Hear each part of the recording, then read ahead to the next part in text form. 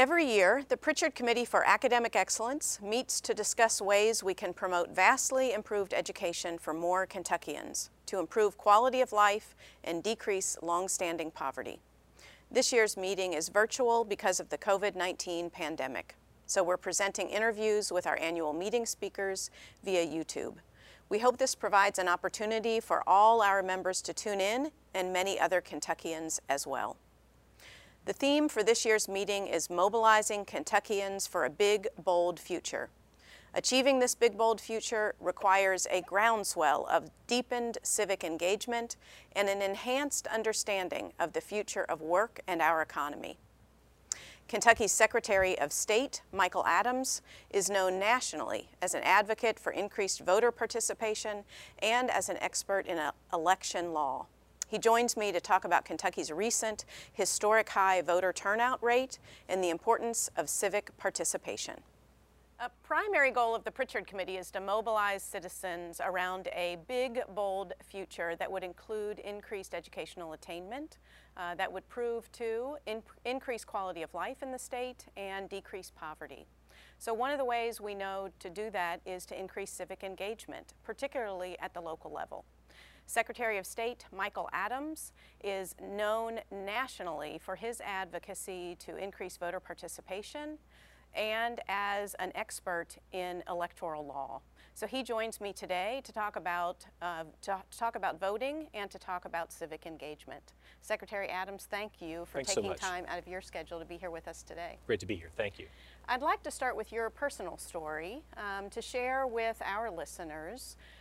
What drew you to interest in elections to begin with, and an interest in civics and history? Well, I believe in the American dream. I've lived it in my own life. My mom grew up in a trailer and worked really hard to give me a better life than she had, and I've had one. When I was a kid, I was really highly regulated in what I could watch on television, and pretty much my only options were C-SPAN and old classic movies. So I watched a lot of C-SPAN. And this is during the Reagan era.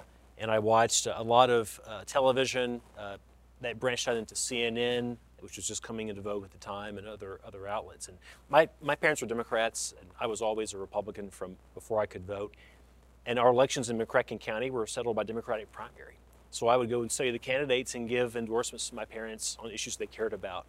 And that just became something that I felt passionate about, and that led on to other things. And so ultimately, a law degree from Harvard and a successful private practice in election law. So it's been a passion of yours since before you can remember, it sounds. It's the only thing I'm good at. That's what I figured out. And you're doing it quite well. Thank you. So let's talk about voter participation. So one of the metrics we at the Pritchard Committee have started to use to compare ourselves nationally is voter participation. How are we doing as a Commonwealth? And we also use that as a proxy for civic engagement. So we know that communities that are civically engaged are likely also going to the polls when it's time to vote. You, since you've been in office, have presided over one of the highest election participation rates in our history, 64%, I believe, in the last election. So what do you attribute that momentum to in recent years, and how do we sustain that? Well, there's some good and some bad news there. In areas that were more polarized, you do see higher turnout. That's not all good, but it's also not all bad. When people are polarized, they're motivated, they participate. But I do think that the reforms that we implemented last year to make it easier to vote did play a big role in a record turnout of over 2 million Kentuckians going to the polls in November. I'm pleased that we have kept early voting. Not weeks and weeks, it's not sustainable, but we've got now 4 days to vote. Actually, folks that are voting this year in special elections will enjoy that too. 3 days of early voting plus election day. I do think that'll make a big difference in the turnout. And you expect to continue so into the future, even on the other side of this pandemic, to maintain the early voting, the multiple days allowed for voting, maybe longer hours? You see that as a benefit long term? Ironically, it was easier for us to get 3 additional whole days to vote than it was to add 1 more hour to election day itself. That's a long day for poll workers. The county clerks were quite resistant to that. But I do think offering people, especially that Saturday, giving them Thursday, Friday, Saturday, it's a game changer. I just spoke to the Richmond Chamber of Commerce. My mom works at the JCPenney in Richmond in women's retail. She normally doesn't vote. She voted in 2020 because she was able to work it out with her work schedule. I think about folks like my mom when I do this job. I'll never miss an election. I'm pretty insistent about it, but regular folks don't think that way. They can only vote if it's convenient, and so we've made it convenient. And you mentioned the polarizing aspect that really drives people to the polls, and certainly debate, disagreement is not inherently a bad thing. One of the reasons we vote in our democracy is to settle some of those things. How have you encouraged folks to go to the polls in the last election, kind of regardless of that polarization? You think about your mom and other family members, friends you know. How do you encourage them around the importance of voting participation? I think there's two things that are key. Obviously, voting is really important. If you don't vote, people don't care what you think. It's just the bottom line. But also being informed. And so what our office is going to be working on and introducing in the next year is a larger civic literacy program. Civic education is good. It tells you how to vote, when to vote, and so forth. But it doesn't give you the tools to think through the issues and filter them out. People have access to more information today than they've ever had, but they're not always capable of filtering that. And they often mistake misinformation for real information. That's a great point, and obviously something the Pritchard Committee cares deeply about when we think about history education, civics education of our young people, and ensuring that's broad and accurately captures our history. So are you looking at specific strategies there to increase the quality, I guess, of civic education, history education? I'm joining a very distinguished panel of legislators, local officials, educators, and others in the coming months on a task force to come up with some recommendations for the General Assembly as well as for our educators. And so I don't have a lot to introduce yet, but we expect that in the next year. Okay, and that's specific to Kentucky. Yes. You might also, Secretary Adams, share with us then a task force, I believe, or a fellows opportunity that you've joined with the Hunt Institute. I just can't say enough good things about the Hunt Cain program. They look for folks like me, legislators, state treasurers, auditors, secretaries of state, and so forth. We have monthly, well, there's Zooms for obvious reason now, but we have monthly meetings with distinguished guests in the education sphere. And then we have a couple of in-person retreats. We just had one in New Mexico last month. I got to meet a really great crop of people from all over the country that have made big changes in their systems in their states. So we'll look for more coming out of that group as well. That's right. We talked about momentum in the last election. You've been spotlighted nationally because of Kentucky's bipartisan approach to voter participation, protecting, I think, voter participation, ensuring there isn't fraud in the system, again, in a very bipartisan way. So talk to us about that success. What led to that success, the importance of that bipartisan approach as we move forward, kind of to support and maintain our democracy as we know it? Well, I had a little bit of luck in 2020. It wasn't all bad luck. We got to vote after Wisconsin and Ohio. We have a law that allows the governor and secretary of state to jointly agree to delay an election by up to 5 weeks, and we took that path. And in the meantime, we had elections in other states, and unfortunately, they didn't go well. You had partisan bickering over what the rules were going to be. Was there going to be early voting or not? Was there going to be expanded absentee or not? You had litigation. You had, in Wisconsin, a Democratic governor and Republican legislature go to war. And the voters were left in the lurch. In many cases, they didn't know what the rules were going to be before the election. They were told they could vote absentee, then they were told, no, those won't count. They were told the election was on, then it was canceled, then it was on again. And the voters were left holding the bag. So watching that happen in other states told me we can't have that happen in Kentucky. That's why I went to the legislature. I asked Democrats and Republicans to pass a bipartisan bill to have both the governor and me be able to make changes. And it worked out really well. It worked out because, A, we had both parties at the table and everyone's voice was heard, but also had a good look. And I don't think that you would have had the high participation if one side or the other thought the rules were rigged. Had it just been the governor making the rules, the Republicans would have cried foul and sat on their hands and not voted. And same thing if I'd run the elections by myself. Democrats would think something was suspicious. And that's what Kentucky's done right that really no other state in America has done this year, which is to do this in a bipartisan way instead of fighting it out over party lines. And building confidence in the electorate then, that their vote really does matter. And that confidence is so important. That's right. There's two types of vote suppression. One is the obvious, and you do see that in some places. The other is not taking security seriously enough. And then people think, well, the elections are rigged, what's the point?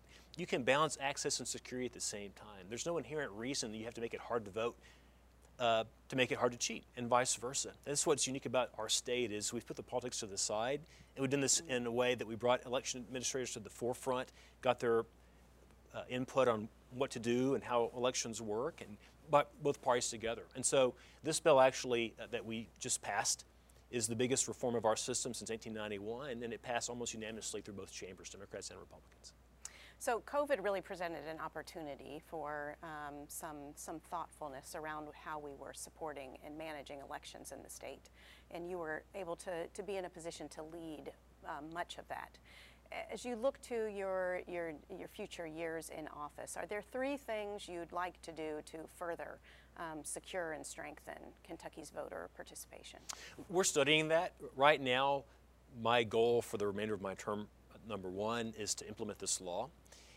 Think about this for a second. The election code that I inherited in 1891 was written before cars, before electricity in homes. You had to ride your horse to go vote. That's how old this was. Every other avenue legislatively, our tax system, our education system, our unemployment system, those are things our legislature comes in at least once a year to kick the tires on and hopefully modernize and improve. But just through simple inertia, they hadn't bothered with our election system to make that up to speed for modern times. People didn't have jobs. Very few of them went out and had jobs outside of their homes in 1891 in our state. We were almost an entirely agricultural economy. People didn't have time cards to punch, didn't have kids to go pick up at school or soccer afterward. It's just a different society entirely. So it's really important to get that system upgraded. But the big challenge that I've got that's even harder now with COVID is explaining to the voters all the changes in how they work and how you vote, how you use the portal to get your absentee ballot, what the days are and hours are for early voting, where you're going to vote. That changes in many cases due to the use of the vote centers, which is a better system. But my big challenge the next couple of years, especially until we get out of COVID, is just voter information. Getting that information out to voters so they can make sound decisions. That's right. So you mentioned the shortness of poll workers as an issue, and you had some, I think, innovative strategies maybe to encourage young people in particular to be part of that process, to work at the polls, to engage civically in that way, maybe with Country Boy Brewing, if I'm correct. So share with us kind of what some of those strategies were and the partners that you brought along to increase civic engagement in that way. Well, thank you. Just to put this into some perspective, I was elected in November of 2019, and a few weeks later I was invited to speak to the legislature and lay out some of my policy ideas and assess the situation. And this is before coronavirus. I told them that we have a poll worker crisis in our state. We just don't have enough poll workers. This is downstream from the larger decline in civic engagement, but the older generations that used to be our poll workers, they're just increasingly not available, especially during COVID.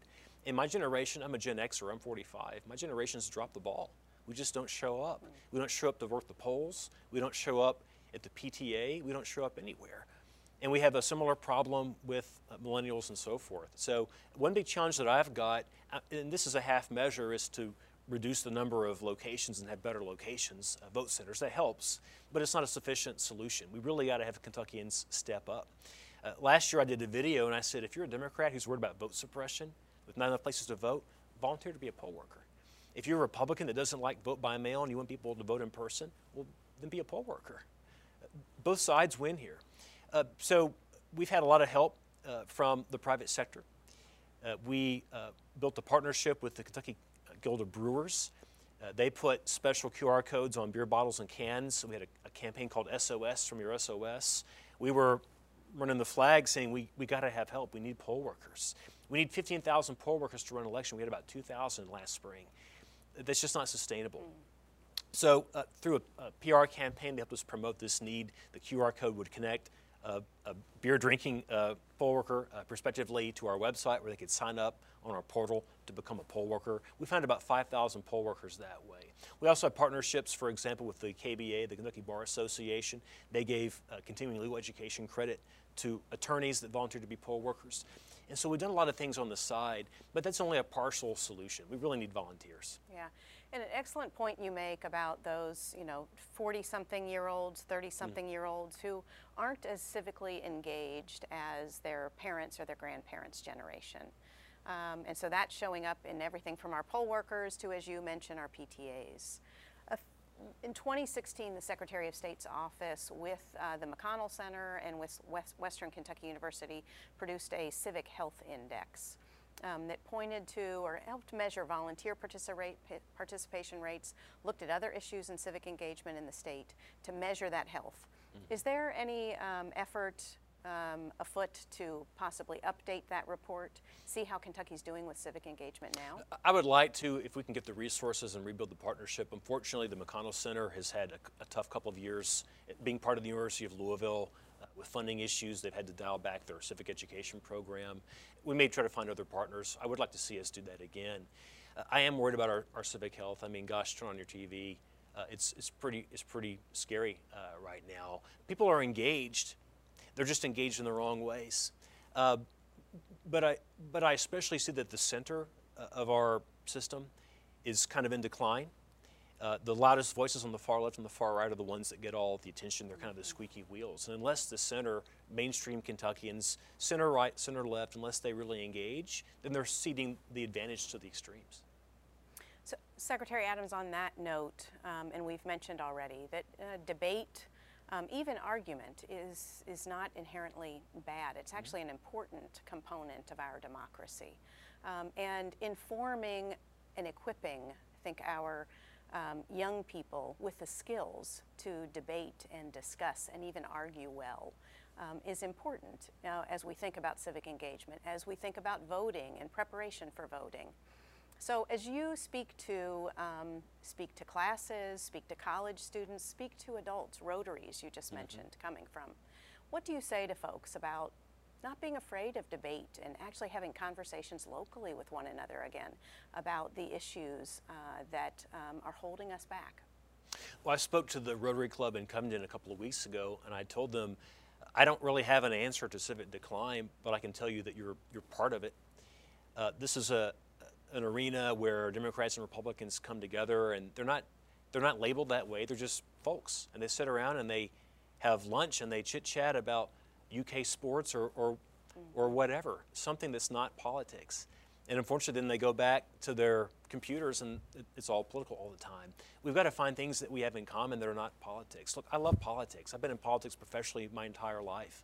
I began running campaigns when I was a teenager before I was even able to vote. But it's not my full identity. I got other hobbies, other things I care about. We can't be defined by that politics. We're Kentuckians. Let that define us. And you mentioned being raised in a home, a family of Democrats, but they did vote for me. a Republican. I'll give them that. And so, you have that, it's important for us to be able to talk to folks and have conversations about policy issues and about fun stuff with folks from all different backgrounds. Well, it's important to build empathy. I've worked really hard in Frankfort to make sure I sit down with folks on the other side of the aisle, ideologically or politically, and just hear them out. We don't always agree, but you just need a frame of reference of where they're coming from. Sometimes you can find things you agree on that you hadn't really thought about. But that's not just important for people in the government. We should all do that. We should do that in our churches. We should do that in our schools and find the things we have in common and accentuate those. And over time, we'll see an increase then in our civic health. I think so. As we do that. In the Civic Health Index report, the recommendations were threefold. One, a voting campaign. Kentucky needed a voting campaign. Two, we needed to look at voting restoration. And three, education. So we need to increase educational attainment in the state, and the report specifically looks at higher education. Surely, with respect to the voting campaign recommendation, COVID provided an opportunity, and kind of the national tenure around politics provided an opportunity around a voting campaign as well. But it sounds like you'll be doing more work there around the real information that folks want. Well, yeah, the irony is we made it easier to vote, but we also have had a decline in registrations because political organizations, civic organizations can't do voter registration drives. So there's a silver lining with COVID in terms of the reforms we're able to make, but we're still running up against a pretty steep wind. So there's that aspect. We've made it the easiest to vote that it's ever been. We also want to make sure people know what those rights are. That's really important. If they can't exercise them, they don't know about them. With regard to restoration, I completely agree. It is time for a constitutional amendment in our state. What we've had in the past, the last, I think, 7 governors, depending on the party of the governor, we either had a restoration via executive order, or we had that terminated by executive order, and it's gone back and forth for about 20 years. I don't think it's the governor's job to make this decision. I don't have any criticism of the governor for doing that, but it shouldn't be one person's decision whether hundreds of thousands of people get to vote or not. And that again, should be the confidence piece, right? Confidence of the electorate that it is a bipartisan decision. Yeah, and I think there's a pretty good chance that the Republican legislature will actually pass restoration of rights and put on the ballot for us to vote on. That's the ideal way to do this, is to have the law made not by one person, Democrat or Republican, but have the people's legislature pass it, put on the ballot, and let us all vote on it. I think it would pass easily. We the people. That's right. So, Secretary Adams, I want to wrap up on the education issue. We know that increasing educational attainment is a social determinant of so many things. It's a social determinant of civic engagement, a social determinant of health, a social determinant of income, decreasing poverty. So one thing that you've done in recent months that I wanted you to share a little bit about was your TikTok video around FAFSA participation. So share a little bit about what prompted you to do that, the importance of education to you as a Kentuckian and in your role as Secretary of State. And feel free to share with us more about what's on the horizon for TikTok. Well, thanks. Education is really important to me. It's why I'm sitting here now. True story, I actually had to take, I was the first in my family to get to go to college. I had to take remedial courses when I went to the University of Louisville. I was a smart kid. I just didn't have a good education, unfortunately, where I came from in a rural county with not enough resources.